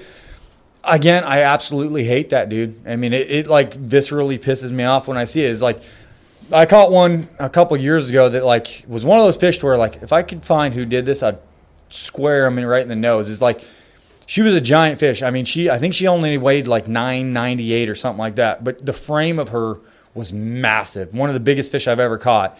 Her back was this skinny. She was skinny as could be, but the insides of her jaws, where people would put coal clips or hang them, both sides, I could put my fist through either side. Both of them were torn completely open, and I think she was starving to death. Yeah. She sucked stuff in, it goes right back out the jaw. She's having a harder time. It's dude, this was a 1 in a million fish. Trophy fish, yeah. Trophy fish. And if you ever listen to the Pond Boss, Bob Lusk or Lung or something like that. He's a scientist guy from back east. He does big talks about, which you guys look him up on YouTube. Yeah. He talks about bedding fish. He talks about how it's 1 in a million, maybe it's 1 in 10 million for a fish to reach 10 pounds. Everything has to go right in life. Wow, dude. To where when you add up those sheer odds and then you see people treating them like garbage, It infuriates me. It does. It pisses me off, to where and don't get me wrong, I'm guilty of killing fish. I've even had fish I hooked her in a bad spot. It happens. Biggest one I've ever killed was 12. She ate it bad. She had trouble hooking the gill. I tried for an hour letting her go. I did eat that one, which, by the way, yeah, really. How good do they taste? Garbage. And honestly, the size fillets that I got out of her were no bigger than you'd get out of a 3 or 4 pounder. She was nothing but head and guts. Yeah. To where small, they tasted super gamey. It was gross. This is 10 years ago. But I mean, if you're gonna keep bass, I'm all for it. I keep bass, maybe once a year, maybe. But I mean, I don't have small any guys. Yeah, 1 to 3 pounders, and I like spots better. Eat all the spots you want. Leave the largies alone. But spotted bass, I think they taste better too. I calico bass. I mean, yeah, exactly. I mean, I don't see any problem. And even I think I've heard some other guys talk about it. I don't think it's a big deal keeping smaller fish. It's probably even better for the lake. Less mouth stuff. Everywhere has a carrying. But do you capacity. feel like because you live up north, I feel like it's a different mentality up here, where there's a lot more hunting, a lot more people eating, subsistence living kind of thing. Yeah, no, for sure. So here I feel like it's a little more acceptable than down south, where I don't give a shit, but someone will see someone take a 3 pounder out and go, that could have been a fucking, whatever, because we're living in a populated area that's city. No, and which I could somewhat agree with is that if I had 10,000 guys fishing my lake and possibly 10,000 guys, which actually, hold on, we'll break it down to like this. I've actually watched that exact scenario happen at Hogan, to where at Hogan, DFG, if you ever hear this, changed the limit on stripers at Hogan. Because right now it's 0 size limit, 10 per day. I watch stripers. I watch dudes keep fish this big, 6, 8 inches. Are you big on striper fishing too? You like striper? I love striper fishing. Okay, me too. I love. I mean, honestly, I love just catching. Yeah, fish, but stripers, largemouth spots. That's my jam. Okay. But the fishing's gone downhill. There is 10 years ago, before that place kind of blew up and started becoming on the radar. Catching 5, 10 pounders wasn't a big deal. At that point, I think my biggest out of there is 19. We got some pretty fish. It's a big fish for a little lake like it is. There was some better, and somebody a couple years before I caught my 19, dude caught a 32 out of there. Nice. There were some big fish in there. I'm sure there still are some, but I've watched those the ones that would boil go from 3 to 6 pounders to 1 to 4 pounders. Not a huge jump in I mean, it's a couple pounds though. You watch those fish, they're not getting to that same size because everybody's keeping them. To where it goes both ways. I think keeping. Is Hogan a private lake though? No. It's Army Corps. Okay. Which Army Corps changed whoever can change the limits. They can do whatever they want. That's kind of their. I think it's DFG who regulates that. But either way, somebody should change it because no size limit's ridiculous. Make it 18 inches. Yeah. Make it whatever to where they at least have a chance. Largemouth almost. Yeah. Yeah. I mean, make it to where in largemouth. I think there should be a slot limit. I think over 18 inches, you shouldn't be able on my boat, which some people have gotten pissed about, if it's over 15 inches, you ain't keeping it. You can keep whatever you want other than that. But mine is 12 to 15. Do you get people coming out to eat, though? Yeah, absolutely. Yeah. See, that's what I'm saying. You have a different area. That's what's cool is you kind of are in a different area. SoCal, I'm pretty sure that people don't come out to guide trips. They'll come out just to catch the fish. Gotcha. People aren't fucking eating them. I don't think. I have people that come out and I had one. Hey, we're coming for fucking dinner, and that was dude. First thing he says, so we can keep them, yeah.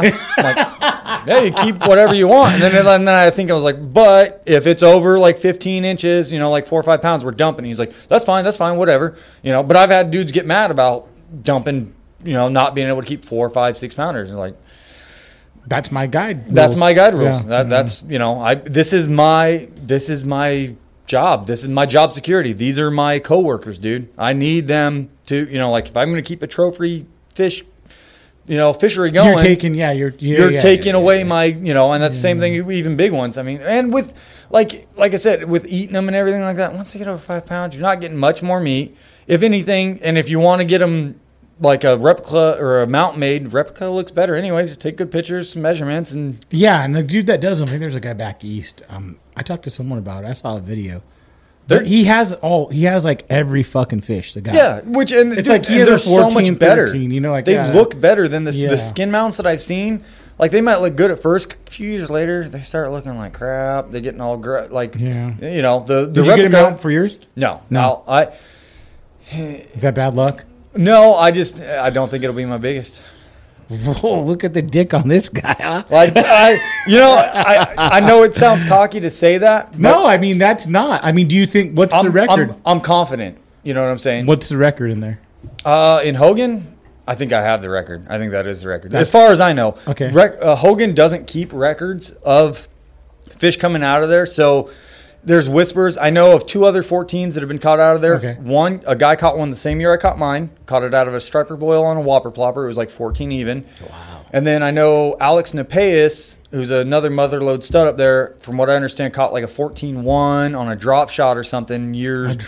Drop shot, I don't know. Years prior to that, 14.5's the biggest I've heard of coming out of there. So in my mind, I'm like, I have a lake record, but who knows? I mean, people catch. There's a lot of people who, like in all the lakes up here that or everywhere, that fish. They catch a giant fish.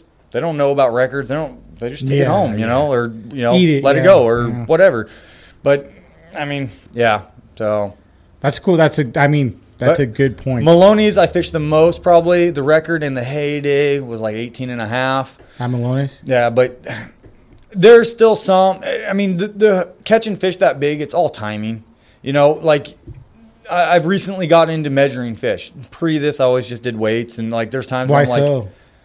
It stemmed from honestly a client who's actually now a buddy. My buddy Steve-O is like, oh, dude, let's get length and the whole girth with he has the working class board or whatever. Yeah. I'm like, that's kind of cool actually. So like it was like 2 years ago we started freaking running, and I've gotten into it now, and it's amazing that I never really put it together. Is like this year, like the heyday, like I had an 11 this year that was 22 inches long by like 21 inches around. Oh my God, she was just short a football, dude. She was stout on another fish I had been working on for a while, and I knew her, and I thought I had the big one that's been hanging out with her. But anyways, I could tell that was her because that one I had been looking at, like you could see the white on her belly when she was swimming, she's waddling around.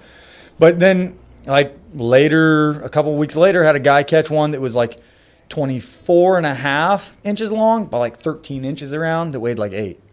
To where it's like, it's crazy. Like where are they? Well, it's post spawn. Yeah. And even not even just post spawn. Some fish, it's just like us. Some fish are built big fish. Some fish just never put on that weight. Yeah. They get too long. And I think it's even where they are in their life cycle. From what I understand from like research is, the new research is saying around like 9-10 years old, they peak. Those are the ones that you're seeing that are like 16, 17, 18 pounds. That's when they're at their peak. And after that, they've already grown. Like me, I'm at the top height I'm going to get. Yeah. As they get older, well, one, they're still hunting every day. Like they're starting to lose weight. They're not as efficient at it. They're getting old, kind of thing, to where they start losing weight.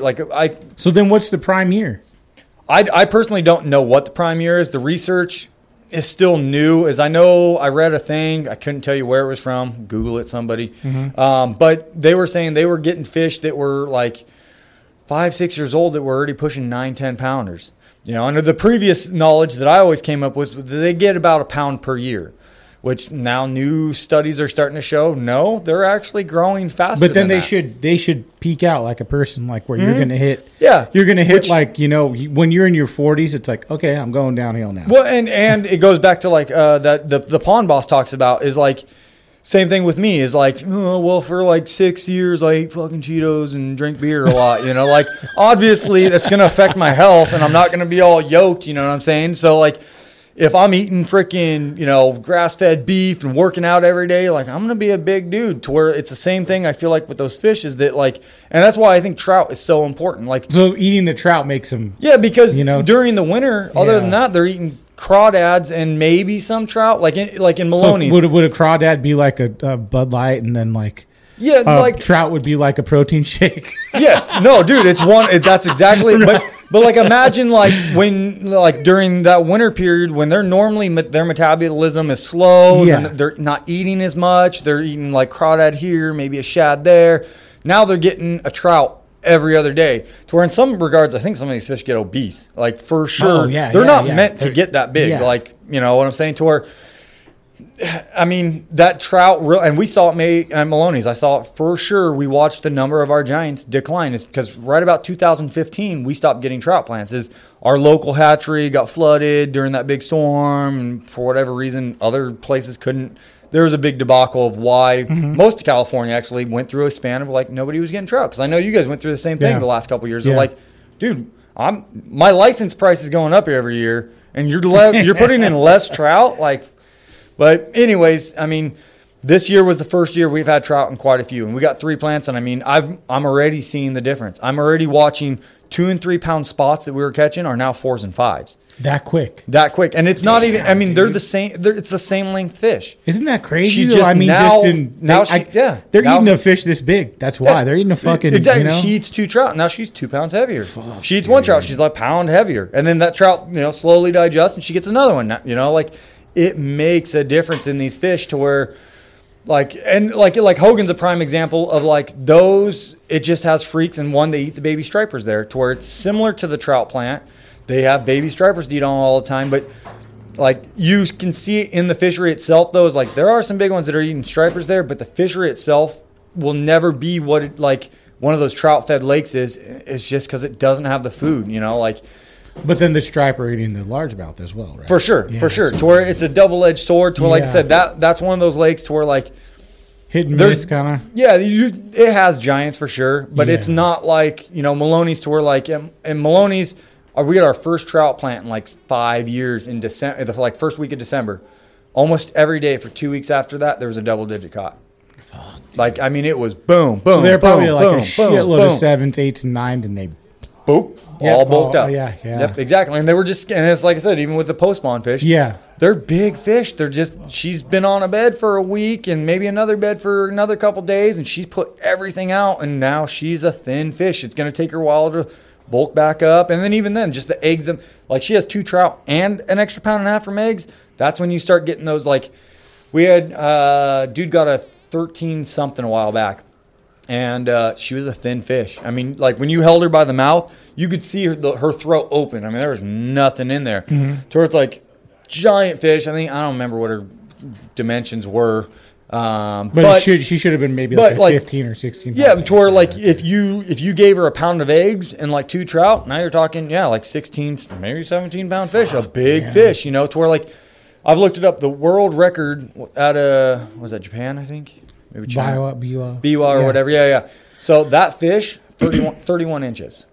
Okay, that's what it was like 20, huge, dude. 22 or 24, whatever it is. Yeah. That's about max length that those fish get. From there, it's all girth, and that's to where, like I said, timing is everything on those big fish. Is like this time of year, it's kind of sad. We catch fish that you're like. That, like even dude who caught that one that was super skinny, he's like, that's the biggest fish I've ever caught. I'm like, what's your biggest? He's like 8. And I'm like, I don't know. Like she's missing half of her. Like don't get me wrong, the frame, she is probably the biggest fish you ever caught. Yeah. But she's not packing the weight. That sucks. Yeah. I mean, like you see the issues in the fish more than you're like going, man, that's a 12 or 10.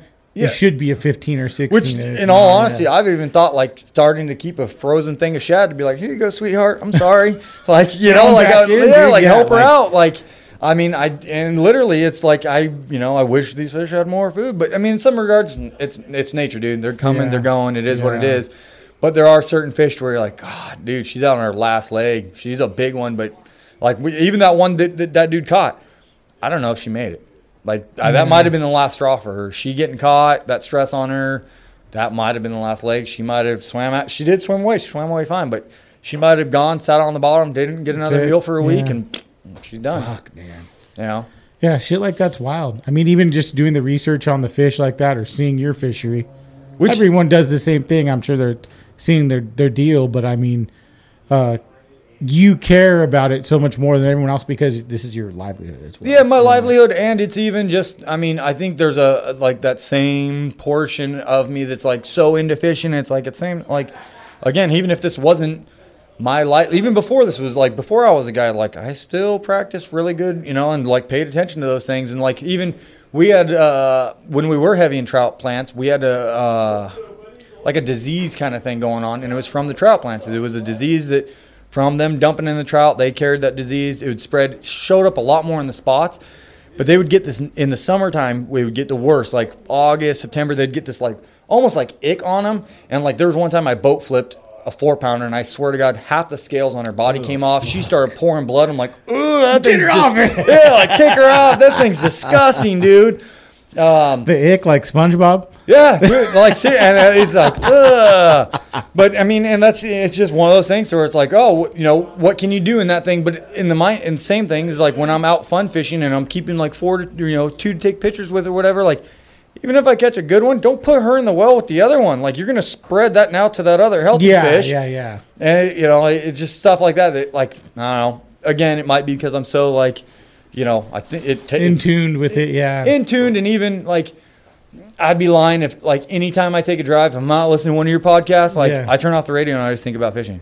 Like, like, it's a problem. Like, I have a problem with it. It's an addiction at this point. But, I mean, I don't know. There are worse things, I guess. Well, that's why you're a guide, dude. Well, and it's also, I mean, part of my success. That's part of, like I said, I see that difference in people of, like, you got it or you don't, you know? And, like, even, like it's funny because, like, when I've listened to your podcast with, like, Gilbert, and I've watched some of his YouTube stuff, and it's amazing to, like just hearing that dude, I'm like, we could be friends. Like, he has that same. There's so many guys I talk to, I go, man, have you talked to this guy? And they'll be like, no. And I'm like, just by talking to these certain people, I go, if you guys talk, you talk for like 5 hours. Yeah, it'd be like you or like Gilbert or like Jeremy from Black Duck. All you guys have this thing. Yep. Where you guys like have this little thing where it's like, oh, I break this down like big, you know, super far, too far. Yeah. And that's where, like I said, I mean, I should keep a journal, but I just don't have the time. But you don't. But that you have that thing. It's in your head already. Like you already. Yeah, but there, I think I could put together more patterns and stuff that, like, I wouldn't. You know, like, I can only remember so much to where, like, there's certain patterns and certain stuff that, like, granted, I have a good memory, you know, but if I kept a journal, which probably if I slow down on the guiding a little bit, I probably will start to keep a journal again. Mm-hmm. Years back I did when I didn't know anything, which didn't serve me any good. But nowadays, I mean, like I said, when I get off the water, you know, I wake up at 3, you know, chit, shower, shave, get to the water by 5, whatever, get off the water by 4 or 5. When I get home, put the boat away, hang out with the fam. You know, and which is also part of why, like I said, I might be going like part-time with the guiding. Dude, that's got to be hard because you're home, 4 or 5. Sit with the family till 8, 9. Yep. You got to go to bed. Yep. And I make dinner, hang out with the kids as much as I can. You make dinner? I make dinner every night. Man. Do some dishes afterwards, whatever, you know, like, I mean, I gotta, you know, I still have a family to run at the same time. Like, you know, like, I get it. Like that's how dudes get divorced right there. Is like not making dinner, not, keyword, you know, make dinner, guys. Yeah. I don't, I should. No, and I mean, you know, for sure you can share it, but I mean, at the same time, like, there's still my responsibilities at home. And even stuff like, dude, during COVID, I started a bunch of projects. You know, like, I wasn't working, so I started doing this. And yeah, like half my house has new floor and half doesn't. Like, you know what I'm saying? Like, there's other stuff that still goes on to where, like, for what I charge, and, like, I mean, guys charging less than me, I have no idea how they're doing it. I mean, I charge $350, and at one point, I was the most expensive guy in my area. Other guys are starting to come up and raise more, but that's not that much. It's not, and also I look at for like what I'm giving away, as well as just my time. Like, dude, same thing. I'm up at 3, so like my actual work day starts at like 4:30. My end at 4:35 to where then, like, okay, well, I blew $80 in gas. Dude lost my Batesmith mag, so there's another $100. You know what I'm saying? Like, when do you have any sponsors? Yeah, so Optimum Baits, Matt Pano, love that guy. That guy's Optimum a real dickhead, I heard, huh? Yeah, you know. No, just kidding. He probably gets annoyed with me. I bug the shit out of him. No, but I mean, yeah, he helps me out a ton. So you've been using that maybe a little more, you know, like if you have those baits, it's easier to kind of guide with them as well. Yes, but I've told anybody that I work with like this is that I throw your baits when they work. Mm-hmm. Like, I'm not gonna, like, you know what I'm saying? I'm not gonna wolf ticket about your shit. Like, they're like, oh yeah, we caught it on 250. Like, hide that. You know, like I mean, it is what it is for sure. We catch fish on the 250. I love the 250s, all the depth stuff. There's a lot of other depth stuff a lot of people don't know about that is awesome stuff. Right now, that the Madness stuff, that the Ballum and that Sep R9, everybody's sleeping on those things, which I'm okay with it.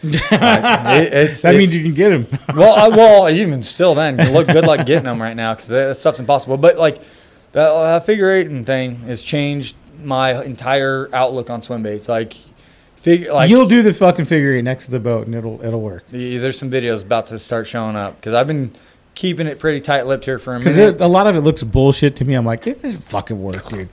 Come up tomorrow. Come up when you have a day off, dude. I'll figure it. I'm sure right you do. In front of you. I'm sure you do. So you're gonna have a video come out of you. Yeah. So I just went out Nick Smith. I think I hooked 2 that day. Get 1 in the boat, figure eighting. Yesterday I got like 20 pounds, all figure eight fish. Like a couple days before that, I got one almost like, I don't know, 6 something figure eighting. When's that video coming out? I don't know. Nick said he just finished it. And again, me and Nick, I mean, it wasn't 100% figure eighting. It was me and Nick kind of. It's a hard thing. Hey, Nick's fucking a great dude. Dude, I love Nick. The only problem with Nick is like, it's hard for me to focus with Nick because Nick's the funniest fucking dude. And like, we have such a good time together that dude, like. Even on the podcast when I had him, I'm like, dude, you're fucking funny, mother. You know, like, dude, you're going, is. dude, And you know? that is Nick all the time to where like, constantly with just jokes and screwing around where I'm like, dude, I'm trying to be serious. Like, even like, because we do stuff for Savage Gear too, to where like, you know, yeah, I'm like, dude, like we got freaking Sam out from Florida filming and like Nick's screwing around. I'm like, Nick, let's be serious. Let's catch fish. But it's never a dull moment with that. I love that, dude. I love that about him. But I think he said he just finished that video to where you guys will for sure get to see it. I know Optimum Baits, they dumped a video a while back on their YouTube where I figure eight 1 in the very beginning of the video. They did dim it down in like the lighting to where you can't see exactly what I'm doing, and I think I might have even asked him to do that because I was like, "Don't blow my spot." But at this point, and that was when it is what it is now. Huh? Well, and even I was still learning it to where I had a couple of spots where I do it everywhere now. Mm-hmm. Like now I've learned it to the point to where I figured it out to where it's me. Me and Nick are probably going to end up doing a video here soon, actually really breaking down because it seems like when I was watching Shamida's videos and trying to learn it, it was the most frustrating thing because I'm like, he's just slapping the bait on the water and it's not working. That's what I'm saying. You know, what did you do? Fucking. Well, yeah. Well, and I'm even like, dude, it's Japan only. Yeah, they have different fish over there. For a long time, I said that. I was like, they just have different fish, more aggressive fish. You think you got it kind of nailed? Oh, I have it down. Again. Oh, I can't wait, dude. I'm still learning, but like yesterday was one of the days I called Matt last night and I'm like, dude, I'm just so excited. I just have to tell you, like, I actually think I have this down. And we talked about it, and I mean, it's different. Like the figure eight from how I do it on Maloney's versus how I do it on Hogan or Pedro or the Delta, it's different everywhere I go. But it's the same thing about reading fish. It's like I said, about reading glide fish, reading bed fish. You have to read those figure eight fish. Like, you can't just, like, one size fits all, like, just boo, boo, boo, boo, boo. They might want to stutter or they might want to, you know. Yeah, well, and you have to read, like, does she like that? Does she not like that? Because there's certain fish, you'll watch them kind of come up, and it's too fast, and they want it slower. Other fish want it fast. Other fish want it aggressive with, like, slows, like. It's like, it's like figuring out a woman. Dude, 100%, dude. Like, every girl has, you know, like, a couple of moves that work, and you try that on the next one, like. It ain't gonna work, brother. Yeah, like and she's even gonna be like, "What is all that?" You know?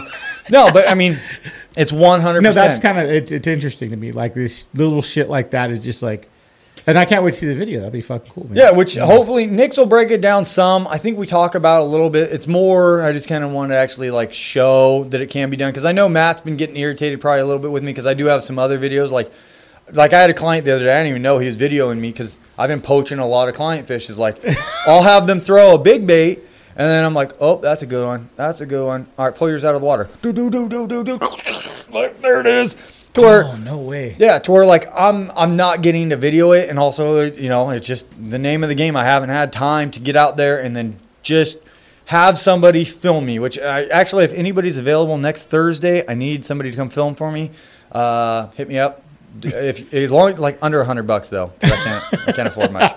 But anyways, like I get them GoPros everywhere, fucking. Which see, and that was the other day. So yesterday, that's exactly what happened. Was I got out there, I'm like, oh, I'm gonna turn on the GoPro. Yesterday, I was actually, anyways, I planned on GoProing all day. First card goes dead, or first battery goes dead. I'm like, oh, that one's dead too. Oh, that one's dead too. Oh, that one's dead too. I'm like, where's my charger cord? I left it at home. So I got two on film just eating the ballum on the regular burn stop, but like as soon as the sun gets up and I'll start figure eighting, none of it's on film. So I need somebody to actually like. That's so hard, man. That's so hard getting shit on film. Like it's. Oh, it's not. It's like Nick. What he does, I'm like, dude. He's on top of it. You know? He is. Yeah. Well, and that was even the day we went out. He's like, you get a chest cam and I get a chest cam. And then my dad's back here filming. Then we're going to set another GoPro there. I'm Yeah. like, me doing that on my own? Not like, dude, I can't run one on my own. Yeah. Like, it goes dead and I'm like, meh. I'll turn. Oh, there's one. I'm like, damn, I should have changed the car. Yeah, exactly. You know, but it is what it is. In some regards, I mean, I think it almost somewhat like kind of helps me because I am like, oh, check it out. This was cool, to where, and video. The other thing is like, what you're doing for the most part, you can't hide on video. Yeah. And like, I have had certain videos, like I've even told Nick, like, hold on to that for a month. And like, I've still like with trips a while back, we had a bite that I kind of exposed on Maloney's, which was running creek channels, blah, blah, blah, late spring. Anyways, like that video episode airs 2 days later. I got dudes blowing past me on plane, like 10. So I heard the same thing when, I think, Sean Anderson, Fish On Guide Services. Yeah. Sean said the same thing when he did the one with the informative fisherman. Yeah. Or not with the tactical bassing guys. Okay, yeah. And he's like, dude, it blew it up. Like, he's like, I didn't think it was going to do it. And you just don't know sometimes. Like, you're not, If somebody sees it, and again, you can't always, like, crap on people for doing it. Like, I get it. If you're catching big fish on film, they want to go do it. Yeah. But at the same time, like, mine, like same with, like, people poaching my spots. Honestly, I don't really care. What I have a problem is with, like, I'm on a trip, or even when I'm fishing on my own, like a week ago, I had dude we're in a creek channel, no joke, no bigger than this room. My boat's here. There's only like 20 foot left of this thing. And dude comes idling past us with his head down and goes, like blowing through the mud where I'm like, is this dude serious right now? Goes 10 foot in front of us, drops trolling motor, starts fishing. It's like little common courtesy, man. Like, and that's same thing as like with his stuff. And then him being a guide too. It's the same thing as like, just wait till the dude's gone. Like, he's trying to make a living. Exactly. You know what I'm saying? Like, I agree, man. If someone was like, even if someone was like, hey, man, I'm trying to guide these people, I'd be like, oh, I'm fucking out. That's it. Well, and I mean, in my opinion, like, if I see you're within 100, 200 yards where I want to be, I'm not even going to near you, dude. I'm going to bounce. If I looked at a creek and there was an end of it and you're seeing there, I'm not coming fucking in there. Yeah, like whatever. There's another creek. Even cutouts. Even like when I go into cutouts and I go, there's fucking a guy working that. I'll go to the next. Yep. No, and it's serious, and it's gotten worse. I feel like I want to say it's the younger guys. It's not, man. I've had old dudes do it to me too. It's just it's almost gotten Clear Lake. Everybody used to joke about like, oh, it's Clear Lake. That's just how it fishes. Yeah. It's spreading everywhere now to where like there's just no common courtesy left. Which, whatever. I mean, I do my best, and I even like try to tell people. Like I've even had clients like, no, man, we could probably still squeeze in there. It's like, nah, he's got it. We're going to let him do what he's doing. If he's working his way out, I might go hit the other side and work my way in. Yeah. But even then, like and I've had a couple dudes, and it's not everybody, you know what I'm saying? Like I had a dude the other day, it was like, hey man, which way are you going? I'm like, I'm not going anywhere, dude. I'm making a circle here. It's like, all right, cool. I'll bounce. It's like, all right, super appreciate it, man. Like that's in the other portion of like. But I feel like at the same time, it's probably from interaction with people that nowadays, like you don't get the same interaction where you're at the dock, launch ramp or whatever. Like even when you're younger, like you go to school or you go to parties or whatever, it's like everything's like, oh, I'm gonna put my phone on Instagram. Oh, fuck this guy, he sucks a dick. Whatever. Which I think you're 100% right. Is everything's gotten so distanced and people like almost feel like there's no, recourse for their actions or what they do, what they say. To where like again. 99% of the time, I'm not going to be the dude to say something because I got two clients with me. Like, there's been times to where, like, I've gotten real close. Like, if I had caught dude in the parking lot, we would have had words. But, like, when I have a client, I can't say anything. I can't be like, hey, guys, hang out for a minute. Hey, mother. Like, I can't bust loose. But at the same time, you're being professional. You got to I'm being professional. Yeah. But when it's just me, like, there's times where, like, me and Nick actually even had it to where, like, me and Nick are, like, I try not I don't know. I've changed, I guess you could say, is like I'm not trying to be the dude to go throw hands at the ramp, because you encroached on me. But like I'll say stuff loud, like, oh, this guy's just gonna work right in on us, like trying to drop some hints of like what you're doing is not cool, man. But I mean, and some guys will turn around, but just word to everybody out there, like, just be respectful, man. If somebody's on your juice, most of my lakes anyways, your lakes are different. Yeah, Like yeah. if it's a small lake, it is what it is. Like you got to expect you're going to. But if you're fucking in a however big Malone's or whatever. Yeah, like if you're in an area that big, and I know all those lakes, like you can go find another rock pile somewhere else, dude. Yeah. You can go give it 10 minutes and come back. Like he's not going to sit there all day, and if he does, whatever, he got there first. Let him have it. Like, Yeah. and that's even my trips. Like I said, there's times on my trips where like I always run people on all of my juice. Like I don't care if you catch a 10-pounder, we're going to go catch another 10-pounder today. Like Yeah. I'm not holding back at all. Put it all in. Yeah, but at the same time, there's times where like we might get to run like 2 of my good spots, and it's just because of other boats. And that's where like most times I'm like, dude, if you can do a weekday, let's do a weekday instead. Because Yeah. weekends, I can't guarantee even the same level of success because we can't get on the water, and Yeah. I'm not going to be the guy shoving my way in like, oh, I'm the guide out here, move. You know, this is my water. Man, he's got it. He's got it. So, Yeah. No, it makes sense. I mean, it's your job. You know, so people should respect that.